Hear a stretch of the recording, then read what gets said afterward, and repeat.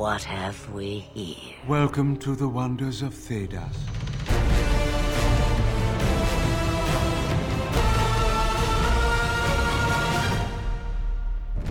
Welcome to the Wonders of Thedas podcast, your one-stop shop for all your Dragon Age role-playing game needs. My name is Ren. And I am Jessica.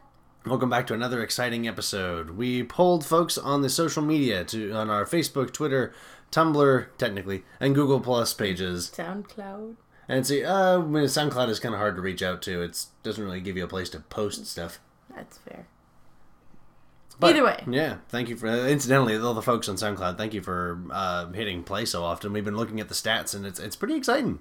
We got a lot of folks who've hit the play button, and it even tracks folks who've listened on like iTunes and stuff. So thank you all so much. It's very exciting. Thank you. We love telling you stuff. We're glad you like listening. Yeah. So, speaking of you guys telling us stuff, what we want to tell you stuff about what you want to hear, we had a poll on our social media, and we asked about going to a nation that hasn't been touched on very much in Dragon Age video games. And the winner, of course, was covering the background of the Navaran adventurer. Fancy. Mm-hmm. Which means we're going to Navara. It's a really cool place. We'll talk about it here in a bit. First, we're going to do a very quick This Week in Thedas. You aren't worried I'll just make it up as I go? Not at all. You'll need to hear the whole story. Welcome to This Week in Thedas. It's a short one, but just wanted to help catch some folks up. But Knight Errant Issue 2, the Dragon Age comic book Knight Errant Issue number 2 is out. It is worth checking out. I personally haven't read it, but I devoured the first one. I'm very excited to see what's going on. But I did manage to catch a couple of snippets, and they revealed something that I thought was kind of cool from a role-playing game perspective, is that the main character, Vea, was born in the alienage outside of Edgehall, which first appeared in the RPG core rulebook adventure Battle's Edge. So it's kind of cool to see that the folks at BioWare are grabbing stuff from the tabletop RPG, and the tabletop RPG stuff are grabbing stuff from the video games. So That's really neat. Yeah, it's exciting. It's neato. You sure it didn't show up anywhere else? Yeah, at least according to the wiki. And I don't think I'm pretty sure Edgehall has only ever been mentioned in Battle's Edge. It's not even marked on Nomos for Elden maps. Well done. Collaborative efforts. Well done. Woo! We thought it was cool. Yeah. Anyway, we should probably go ahead and consult that codex. You can ask me questions if you like. I'm not sure why you'd want to, but... Oh, good. Thank you. I'm going to regret this, aren't I? Welcome to the codex. We've got a couple questions for you this time. A couple of interesting ones. To make up from regulars. All from regulars. I took 2 from Parzival this time to make up for the fact that I completely forgot you last time, Parzival. I'm so sorry. So we're making it up to you this time. We got 2 of your questions on the docket. Parzival's first question on the Green Running forums was, my PCs are at level 3, and they are discovering that they are hitting and getting hit a lot. Has anyone tried introducing defensive focuses for rogues and warriors that add 2 to their defense value, called things like dodge, parry, or block? These could be introduced for elite bosses too. I guess doing so would prolong combat a bit, but I think it might also encourage more defensive actions and stunts. Thoughts? I think that I think having those as options is not a bad idea in the slightest. Yeah. I mean, there could be people who want to play more defensive-based games, and that, people who are... I mean, it's also not a bad option for people who... are playing characters with low armor ratings. Yes. Could be a saving grace for them. If you're playing a mage for some reason without rock armor. You're going to need to get out of the way. Yeah. But I think it would prolong combat a little, and it could end up... I think you had a reason or two why it could be problematic. Dragon Age and its sister game, Fantasy Age, kind of don't necessarily assume that you're going to have big defense scores to go up against, because bigger defense scores means that you and the enemies are going to miss more often, which means more wasted turns, essentially, which means that folks aren't rolling stunt points, the combat's taking longer, and which means a little less fun for everybody. But at that same time, I don't think a +2 to defense is going to change very much. Yeah. Well, I mean, there may be people who really particularly get satisfaction from being, like, hey, does a 15 hit? No. It does not. Like, that could be a good time, too. Yeah. So I think it's not a bad option to have as sort of a... Most defensive options in the game are pretty much... Defense is kind of... at least we've got a couple characters in the game right now, in our game right now, that have pretty decent defense scores. The Rogue is rocking a pretty good defense when she's got all her modes active. She was a 21 last night? Yeah, and I think that the Warrior is even rocking a 20 defense, which is... Those aren't bad. And against especially... We're level 18. We are level 18. We worked pretty hard for it. They better have those. So, as for me, some mooks are probably going to miss, and that's cool. It feels heroic. Big guys are probably going to hit, but it's your armor class. Your armor rating is supposed to account for most of your defense, I think, in Fantasy Age, in Dragon Age. So warriors are going to be the ones who are taking the most licks and taking the most, and soaking up the most damage, and rogues are going to be soaking up less. So personally, I think that the way it works right now is just fine. But that being said, I don't think +2 to defense is going to change much. But you will have to ask yourself, let's see, it'd probably be a dexterity focus. Would it be restricted? Let's see, as you mentioned, for rogues and warriors, would you restrict it to a class? And obviously that focus could eventually be improved once you hit level 11, making it a +3 to defense instead of +2. Moreover, if you did give it to mages, would you have it stack with things like Fade Shield? Mm-hmm. Probably don't do that. It sounds like you already had a fairly good cap on the idea of which enemies get it. Normally to like elite level bosses, which makes sense, and I personally think that's fine. I think it's a very good idea to limit the number of people that you give the defense focus to, because then once if everybody's getting the defense focus, then it'll feel a little less special, and those focuses that those PCs put into those weapon modifiers will feel less significant. Yeah. You're not really meant to miss in this game, but I don't really see a lot of good reasons why you shouldn't add some mechanics like that. It changes the way the combat dynamic works a little bit, and that could be something that's refreshing for some players. Yeah, it's true. So, I hope that was helpful, Parsifal. That was our 2 cents, our 2 coppers. Also, from Parsifal, thank you again, on the Green Running forums. Second question, what do you think of the idea of allowing PCs who take the Arcane Warrior as their first specialization to take a weapon specialization instead of another mage-based specialization as their second specialization slot? It makes sense to me. Such a character could focus on the martial rather than the arcane. I'm so down for that. I kind of like this idea. I think that's pretty cool. I think that's completely legitimate, because they're sacrificing an entire secondary specialization so that they can take talents to give them the ability to use certain weapons. I'd be super down for that. I think that's I awesome. think that's entirely reasonable, and I'm frankly kind of sad that it's not in the rules. Well, Fantasy Age is nothing but modular. Yep. Or Dragon Age.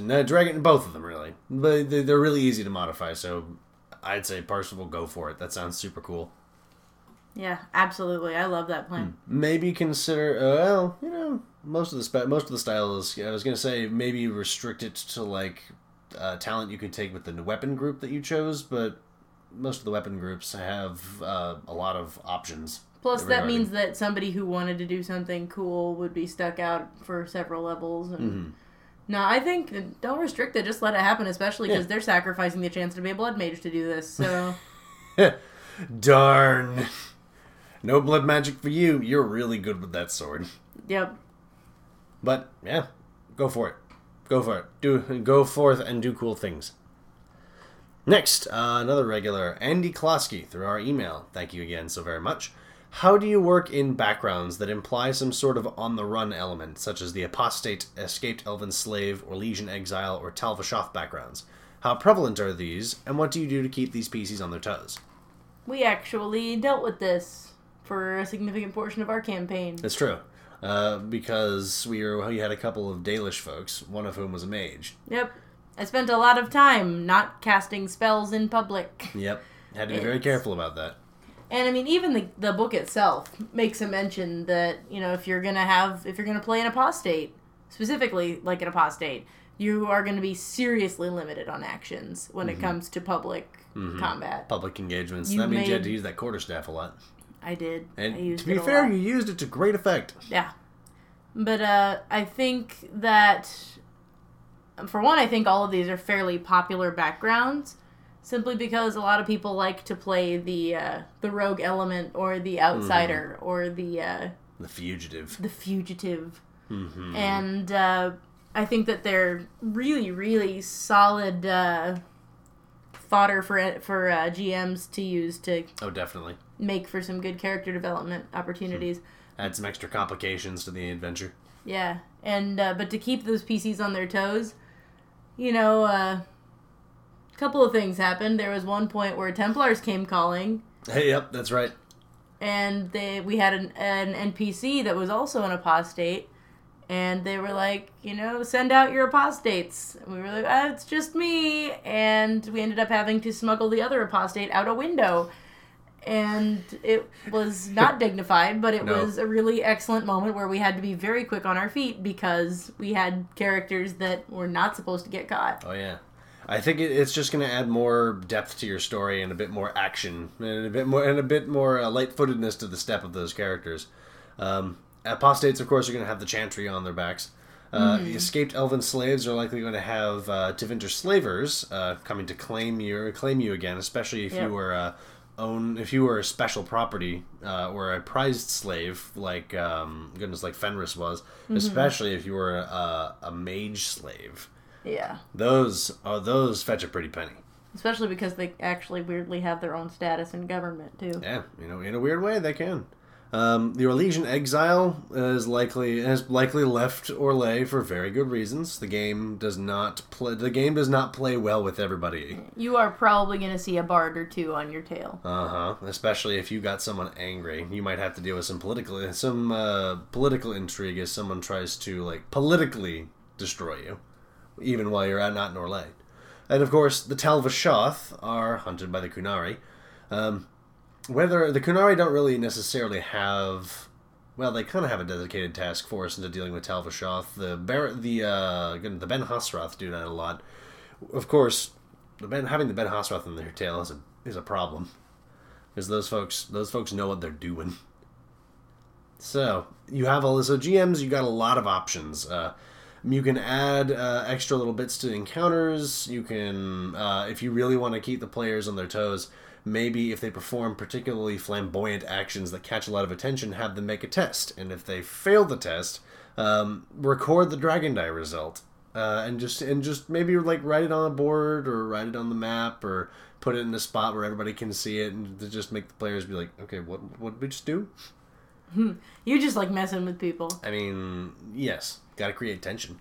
Yeah, I think that I love those particular backgrounds for those reasons. I think that it's a great way to add some strife into the party and to give them a chance to have to think really quickly. Especially if some PCs do not like having to be fugitives because their friend is a fugitive. Yeah, fortunately we didn't have that problem. Yes, you guys did not have to worry about your faith being misplaced. It's funny because it's faith misplaced.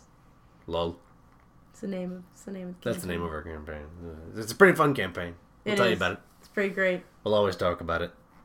So thank you, Andy. Thank you, Parsifal. Excellent questions. If you, listening here, have a question about the Dragon Age RPG, any question of any kind, or if you feel like a topic that we covered before needed some clarification, or you weren't completely sure on it, or you want us to go back to an old topic, you can send us a message at wondersofthedaspodcast@gmail.com. Send it to us through our Facebook, Twitter, Tumblr, Google+, or SoundCloud accounts, or send a personal message to Kant the Protector on the Green Ronin forums.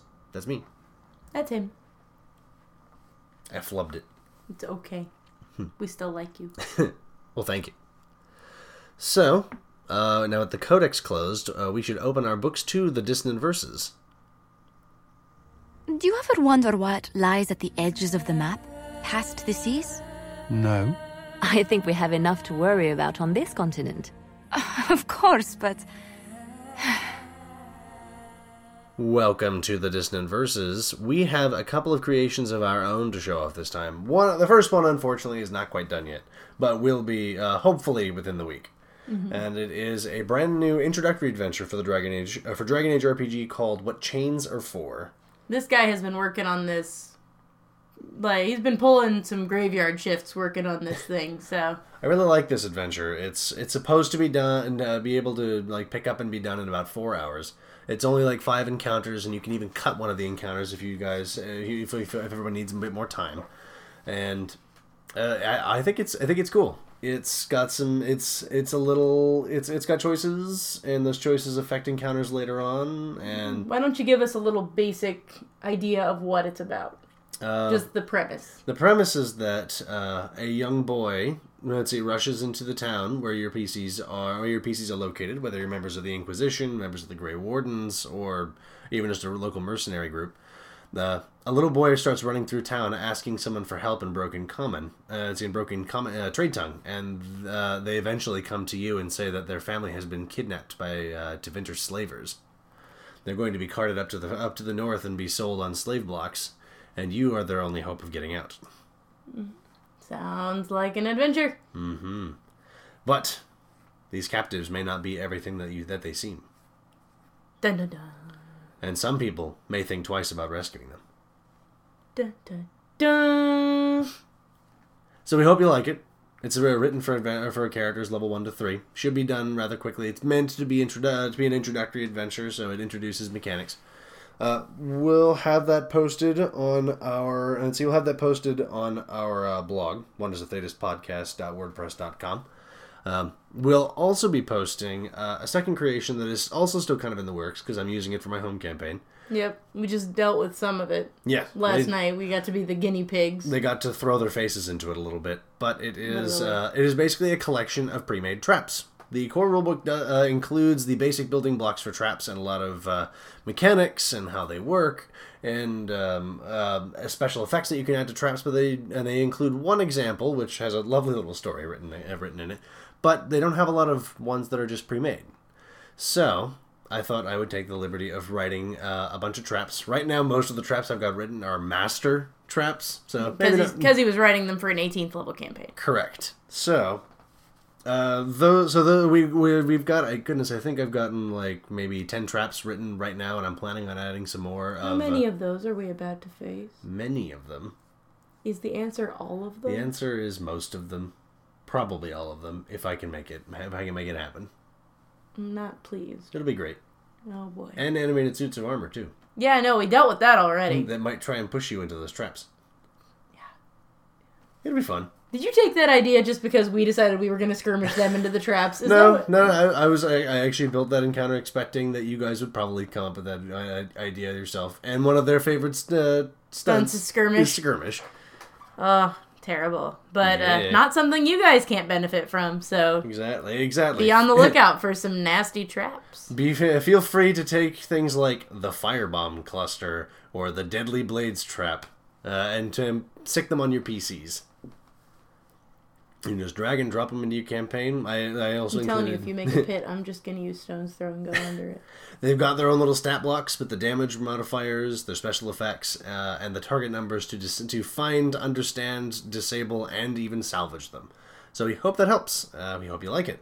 You can find, of course, all of these submissions and more archived in our resources for your game page on our blog, wondersofthetaspodcast.wordpress.com. If you'd like to let us know about some custom Dragon Age RPG content or even send us your own, send a message to wondersofthetaspodcast@gmail.com. Send it to us through our Facebook, Twitter, Tumblr, Google+, or SoundCloud accounts, or send a personal message to Caught the Protector on the Green Running forums. That's me. Sounds good. We hope you like it. We haven't gotten a submission in a little while, so if anyone's got anything, feel free to share. Make stuff. We're still making stuff. Guys. We're going to keep making stuff as well, but feel free to share. I need to get back to making more art. I haven't been arting lately. Oh, definitely. Should have you art for the podcast. Yeah, I should do some art. We're going to do an article about Brasilia here fairly soon. Oh, yeah. Mm-hmm. I can make sure that my art for the High Keepers, yeah. Yeah, make sure that's set up. I guess we could include that in the Dissonant Verses at some point, but we'll talk about it later. Another time. Because right now... we're not going to Brasilia right now. We're going somewhere a bit We're going somewhere with art, culture, dragon hunters. Lots of kings and lots of dead people. We're, of course, talking about Navarra. Being a Navarran adventurer, this is our main topic for today. Is it fate or chance? I can never decide.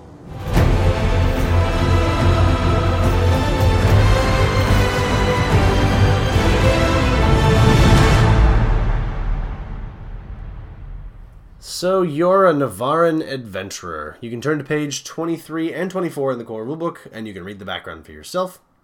You can see the numbers, the doohickeys, the thingamabobs, and the stats. We're going to be talking about portraying that Navarran adventurer, how you can bring it to life in the role-playing game. So, what is a Navarran adventurer? And it is actually one of those really broad backgrounds. It gives you a lot of wiggle room. You can be pretty much anything. The only stipulation of the background is pretty much that you're from Navarra, and you decided to become an adventurer for one reason or another. It could be for profit, glory, but you carry a proud demonym, Navarran. So, if you are a Navarran, you likely are somewhat cultured, as art and festivities are a very large part of Navarran life. You likely can claim your nation is ruled by powerful dynasties and that your nation's military prowess is unmatched. Plenty of people will contest you, most of them were legions, but you likely have heard many fables of dragon hunters and may even aspire to be one yourself one day. You likely have a unique view on death. Navarrans believe that when a person dies and moves on to the Fade, it displaces a Fade spirit into the waking world. To give this spirit a safe haven, the corpses of the dead are mummified and preserved in Navarra's Grand Necropolis, a city unto itself that is kept only for the dead. Now that sounds like a place to have an adventure, if ever there was one. Have some crazy adventures there. This is one of the major things that sets Navarra apart from a lot of other Andrastian nations, is that they do not cremate their dead like most other Andrastians do. Yep.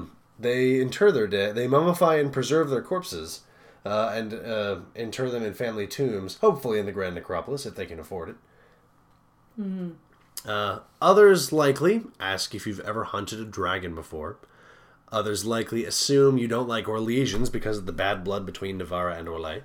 How many nations are there that don't have bad blood with Orlais? Are there That any? is a fair question. There probably aren't. I mean, are there Orlesians that don't have bad blood with Orlais? The Orlesians take pride in that fact, that there probably are not any Orlesians that have not gotten someone angry before. Man, get it together, Orlais. Others likely worry that you are secretly a member of a mage death cult. Mm-hmm. You know. That's fair, right? Yeah. And I imagine they're listening for your last name and mm-hmm. waiting, hoping against hope for it to be Pentaghast. Yeah. I mean, speaking of Pentaghasts, NPCs who likely took this background from Dragon Age media that already exists. The first one, obviously, Cassandra Pentaghast. Pentaghast. No. You're not allowed. That one's an old one. That one's been around for a little while. You're forbidden. But Cassandra is obviously the quintessential NPC from Navarra, and if you've seen the CG movie about her past, you get to see some of that Navarran skill of hers as regards dragons. She kicks a lot of butt. Because a lot of dragon butt. There's a great number of dragons that she kicks defeats. She kicks blood mage butt. She kicks Templar butt. She kicks dragon butt. Demon butt. People just lay out their cheeks and she plants the boot firmly on them. Yep. But that aside, she's not the only Navarran. Yes. We're digging a little deep here, so let's see. So first there's Nairi, who is a character from the Dragon Age Redemption web series that Felicia Day created, the one that starred Talus. She is the Reaver from that particular adventure. She was interesting. I'm not familiar with it, so. She doesn't show up for very long, but Reavers tend to make an impression. So that they do. Usually a physical one in somebody's skin. Definitely. Of course, if you play Dragon Age Inquisition's multiplayer, the Necromancer, Sidoni, would also take in the Navarran Adventurer, potentially taking the Navarran Adventurer background. Well, except for being a mage. She's a mage, so she probably took the Circle Mage background. But She is definitely from Navarra, and she's got a lot of very Navarra flavor to her. And for those of you who have read the Mage Killer comics, Tessa Forsythia is from Navarra, and her family already has a crypt being built for her in the Grand Necropolis. Oh, that's kind. Mm-hmm. She doesn't seem very excited about it. She no, kind of honestly, going off doing her own thing. Wouldn't be super excited about a family building my. Mm-hmm. No, that would be a bit more cause for concern. Right. I mean, it's a thing. It's different, Navarra. Navarra's different. So, there's some cool examples out there. Go check them out. We'll talk about Navarra a little bit. Let's see, give you a brief history of Navarra so you know what your country's like. Navarra was once part of the Free Marches. It was one of the larger city-states. The ruling families, however, had shifted so many times that Navarra started falling on some pretty hard times. It didn't have a lot of funds, it wasn't very military powerful, and a lot of people were thinking that it would have to cede to a larger power like Orlais or Starkhaven to continue their way of life. This did not come to pass, as the legendary Caspar Pentaghast deposed the king, Ionis, in the Glory Age and seized the throne for his family. The Pentaghast turned the fortunes of Navarra in the other direction, and they ruled a grand dynasty lasting into the Exalted Age. After the Fourth Blight ended, the Tevinter Imperium and Orlais began to grab the territories that had been liberated by the Darkspawn. Orlais took Navarra, because they marched across Navarra to fight the Darkspawn, and they were like, yeah, we're just going to take this while we're here. It sounds Orlesian. Very Orlesian. Tevinter took Hunterfell in the north, and Tevinter had to have its little slice of the pie. In the Exalted Age, a Navarran general by the name of Tylus Van Markham rose against the Pentaghast, whom he claimed had lost sight of what it was to be Navarran in their corruptions. Tylus claimed he was descended from Cordelis Dracon I, who was the guy who invented a little thing called the Andrastian Chantry, and was a hero of the recently ended Fourth Blight. He was able to rally help from the people of the Free Marches to stand against the Pentaghast clan, and once the throne was his, he turned his sights south toward Orlais. He led the Navarran armies against the Orlesians and pushed them back, claiming large amounts of territory from Orlais. This was when people started to see Navarra as a significant player in the politics of Thedas. A couple hundred years later, in the Steel Age, the last Van Markham king died without male heirs. His daughter had wed a Pentaghast, so the two families became one and established a strong noble line and solidified Navarra's power, with both families coming out in equal power. This does not mean that they don't try to prove one is better than the other, of course. I mean, come on, we live in Thedas. Yeah. In the Blessed Age, Navarra had noticed that Orlais was currently engaged with Ferelden in war, which was the Orlesian occupation of Ferelden. If you've read The Stolen Throne, you know what that looks like. And took a chance to declare war on Orlais and try and take land from the distracted superpower. Orlais managed to rally defense, but some territory was actually lost to Navarra that could not be reclaimed. Instead of taking it by force, Orlais began to sow dissent among the stolen lands. Perendale, in particular, disliked the Navarran occupation, and rebellion against them persists to this day. Navarra and Orlais remain leery of their borders, with chevaliers posted to guard against Navarran attack and the Navarrans waiting for another chance to seize power. And there we are, present day. Yeah, and now and here we are in the Dragon Age. So now that we're in the Dragon Age, let's talk about what it's like to live in Navarra. Navarra has qualities of life that are similar to Orlais and Tevinter and other powerful developed countries. So they've got, cities, and the bigger cities are probably... A bit better than Ferelden, a bit better than Ferelden, probably. And you've got a nice quality of life. The city streets might even be made of like cobblestone or something. Not dirt. Not just dirt. Wow. And not just the nice parts of the city. Like the whole city is made of not dirt. And the whole city might have like big stone walls or something. Wow. Well, depends on the city, of course. The place you're living in. Navarra heavily values its art, its heroes, and its festivals. You would have heard countless retellings of stories of powerful kings like Caspar the Magnificent, brave dragon hunters, and a mighty military that stole land from the Empire of Orlais itself. You would call a gold piece a king's guilder, or possibly a king, for short, incidentally. You might come from Cumberland, one of the largest cities in the world and home to the glittering golden dome of the College of Magi. You might come from Hunterfell, the ancestral home of the Pentaghast, and the place the third archdemon, Toth, was slain. You might come from the capital city, Navarra City. This is where Navarra as a city-state originated and where the rest of the nation grew from. Just outside the city is also where the fabled Grand Necropolis is located. Navarra has many festivals throughout the year, with dragon hunting balls in the winter send tournaments in the spring, the Duchess's Games in the summer, and ancestral pageants and public games of wit in the autumn. You would also likely know that the current throne of Navarra has an uncertain fate, which, GMs, take note. Campaign stuff incoming. Make use. The current king, Marcus Pentaghast, is old and growing a little senile. The next in line to rule is his brother, Ferdinand Pentaghast, who is also old and has no interest in ruling Navarra. Neither of these brothers have any known children.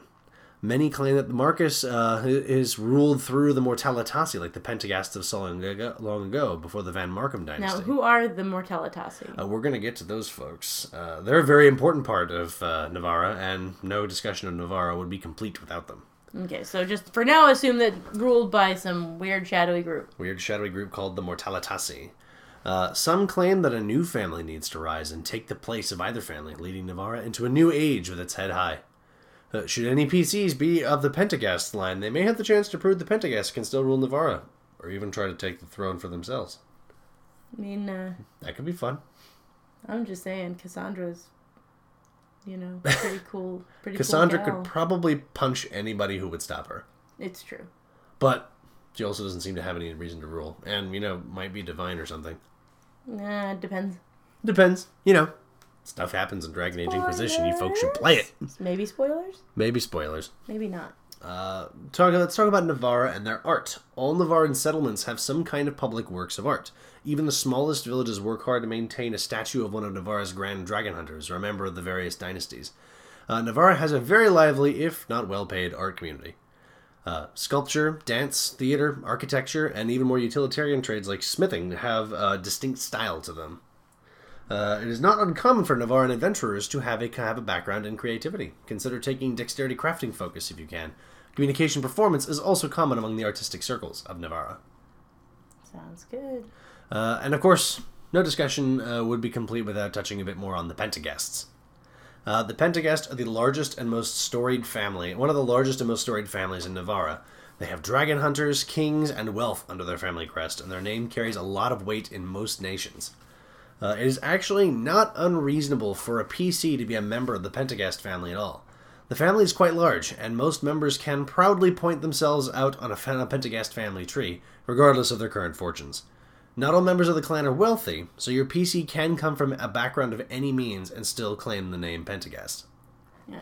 It's a pretty big family at this point. I mean, I guess it would be, what with spanning an entire nation. Oh yeah, for so long. And they all and you would also probably definitely have a chart of the family tree and can point yourself out on it. Yep. And all the folks in your immediate family would also probably have their own copies. Be a pretty important part of your identity. You'd have a lot to prove because a lot of Pentaghasts don't do anything quite like Cassandra does. Many of them grow fat on the wealth of simply on the wealth of their name. And just kind of claim the fame that is Pentaghast without necessarily attempting to hunt dragons or help lead the country or anything. Mm-hmm. So, maybe one of your parents is one of these fat cats who is not giving a lot of credit to the Pentaghast name, and you need to go get some cred. Yep, gonna go prove that you're worthy of the name Pentaghast. Woo. Sounds like fun. We mentioned these folks earlier. They're worth touching on. The Mortalitasi. The Mortalitasi are an order of circle mages, unlike any that you'd find in Thedas. Not only do they hold great political influence in Navarra, even rivaling the power of magisters in Tevinter, but they are responsible for the Navarran view on death. Hundreds of years ago, some of the first Pentaghast kings were spoken to by early members of the founders of the Mortalitasi order, who introduced these views on death. And they very quickly became advisors to kings and the rulers of the dynasties that would come after. They are the mages who maintain the Grand Necropolis and have since its construction. They are also the ones who inter the dead into the necropolis if they are deemed worthy. Just how much say the Mortalitasi have about their worthiness is anyone's guess. You can probably assume that they have most of the say about it. Mm-hmm. These grey-robed mages have also served at the side of Navarran royalty for centuries, so they are quite adept in political matters.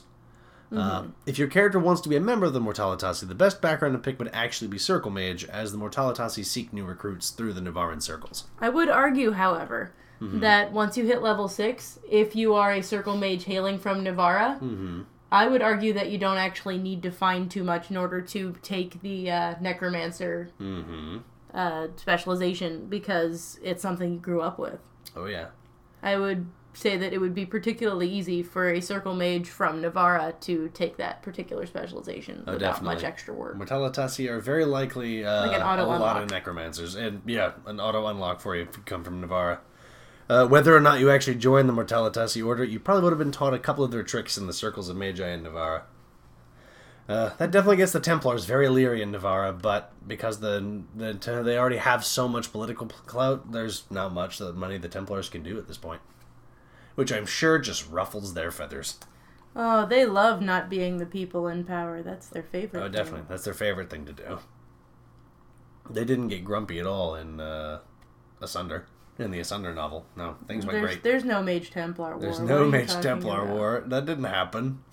The Conclave didn't blow up. What are you talking about? Well, why don't we talk about a place that hasn't blown up and really shouldn't? Really shouldn't. The Grand Necropolis.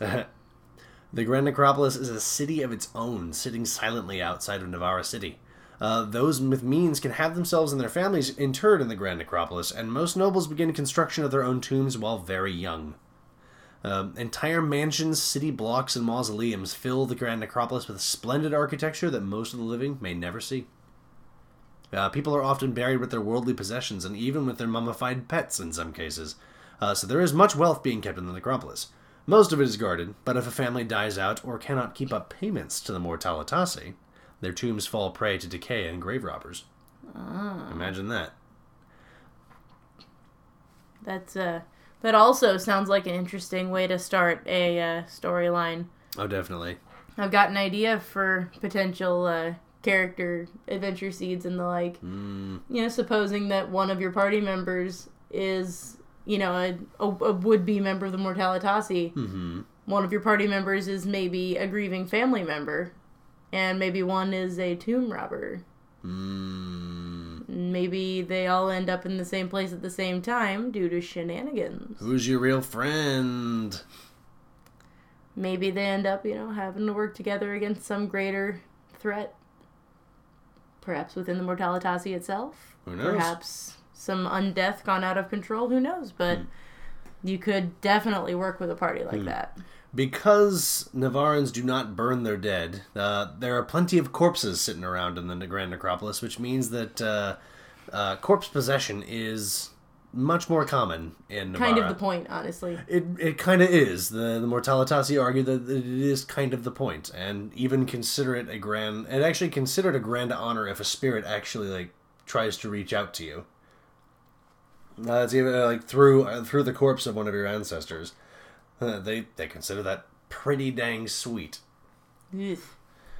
But, unfortunately, that also means that occasionally a particularly angry or powerful demon will get into the Grand Necropolis, find a very suitable corpse, and maybe something akin to a revenant starts laying waste to a tomb. Massing an army, what have you. Stuff happens. Which is why the Mortalitasi have to stick around so often to make sure that kind of stuff gets kept on the down low. Yeah, that would not be popular. Of course, there is another tradition in Navarra that is very important, that most people are going to be thinking about when they hear the word Navarra, is dragon hunting. Dragon hunting! Pew! Woo! Dragon hunting has a long and very proud tradition in Navarra. Some of Navarra's greatest dragon hunters have come from the Pentaghast clan, meaning that many Pentaghasts are somewhat pressured to hold up to the family reputation of slaying the beasts. But, of course, they don't all come from the Pentaghasts.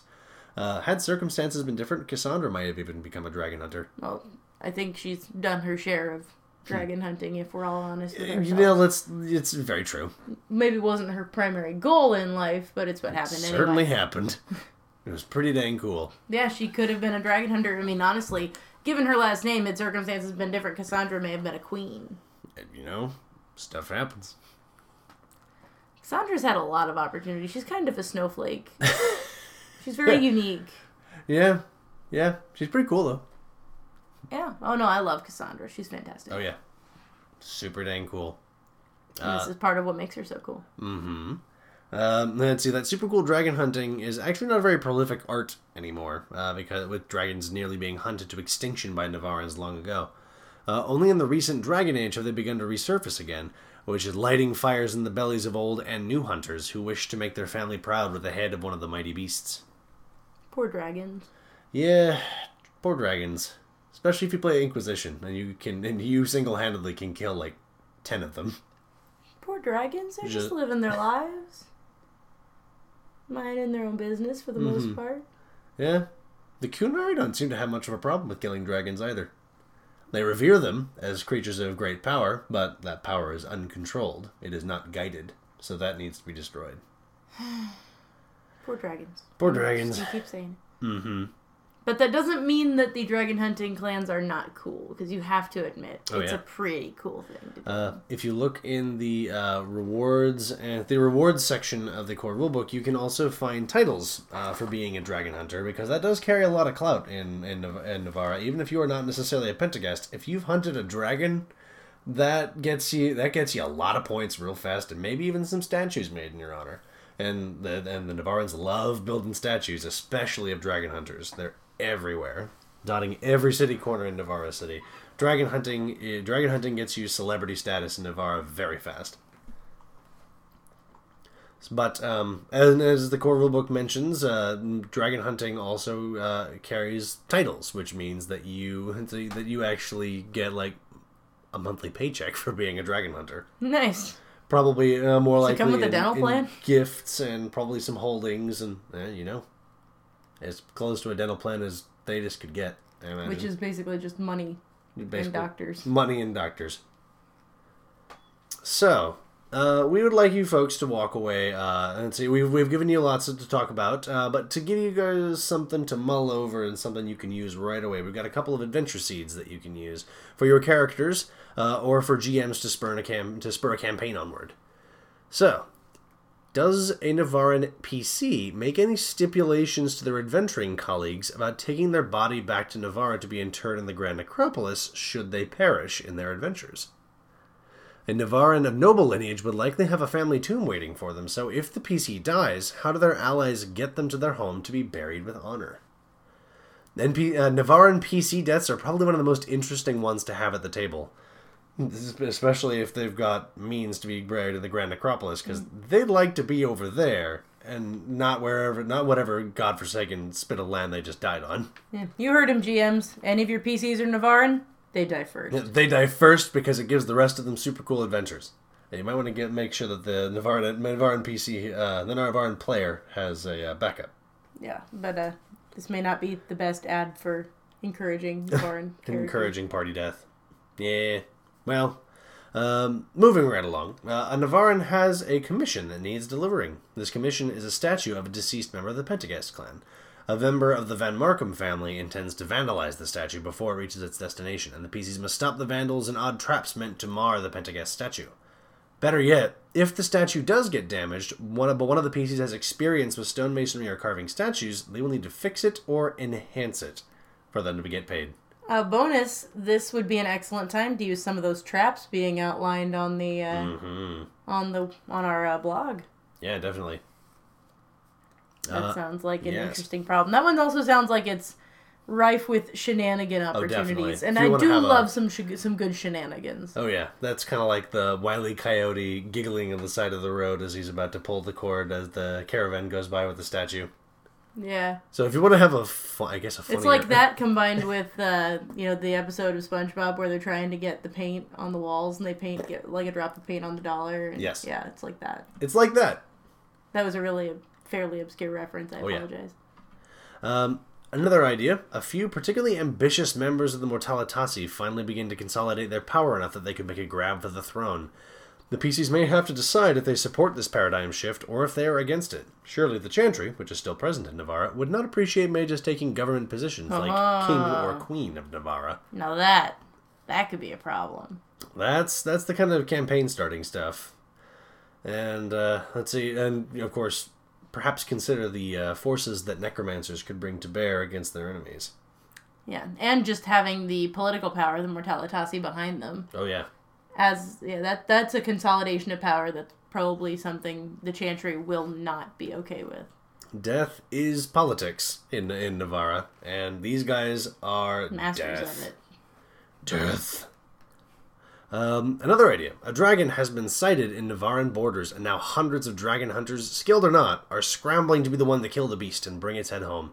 The PCs may fancy themselves dragon hunters and may join the race, or they may be working to protect the dragon from the hunters, given that dragons are nearly extinct as it is. Poor dragons. Yeah, poor dragon. The dragon may Save the dragon! The dragon may not necessarily be very conscious of the help you're trying to offer it, which could make the encounters a bit more tricky. Mm-hmm. Definitely more interesting if you're trying to protect the dragon, because then you have to kind of fight off the thing you're protecting and the people you're protecting it from. You're going to lose a lot of points to the Navarans.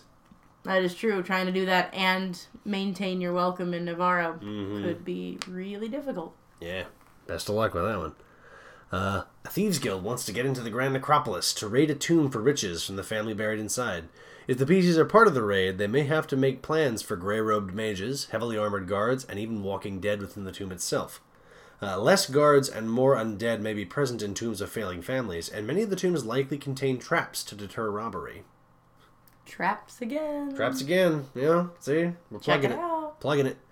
The PCs are invited to a social engagement, where two Navarans are engaging in a battle of theatrical wit. One argues that the Pentaghasts are the greatest in the Navaran families, while the other argues for the Van Markhams. Do the PCs have a preference?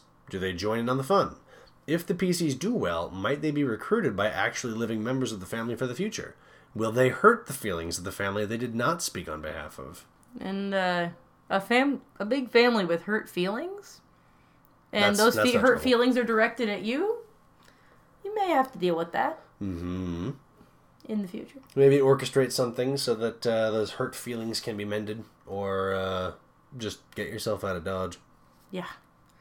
There's that one's a bit of a beginning seed, like a seed of a seed. Yeah. But I like that because it could even lead into any of these other ones too. Oh, definitely, easily. Yeah. But those are some examples of ways you could start your adventures in Navarra as a grand adventurer. Or even as potential seeds just for your Navaran adventurer PCs. Yeah, maybe these are things that happened to you in your past, and they shape who you are. And that would definitely come back to haunt you. That was a really bad joke, given that we're talking about Navarra. I'm a poet, and I didn't even realize it. That's all we have for today, guys. Thank you all so much for listening to the Wonders of Thedas podcast. This has been a good one. Navarra's really cool. You should check it out. You should read up on it. Yeah, now I want to have something run in Navarra. Yes. Should definitely go to the Grand Necropolis. Nothing bad will happen. There will be no wraiths, there will be no arcane horrors, and there will be no revenants. No. None whatsoever. It'll be great. So, thank you all so very much for listening. This is Ren wishing lots of 6s on that dragon die. And this is Jessica wishing you good heals and happy feelings. Thank you all again so much for listening. You all have a great afternoon, night, whatever comes next. Yep, have a good one. Bye-bye.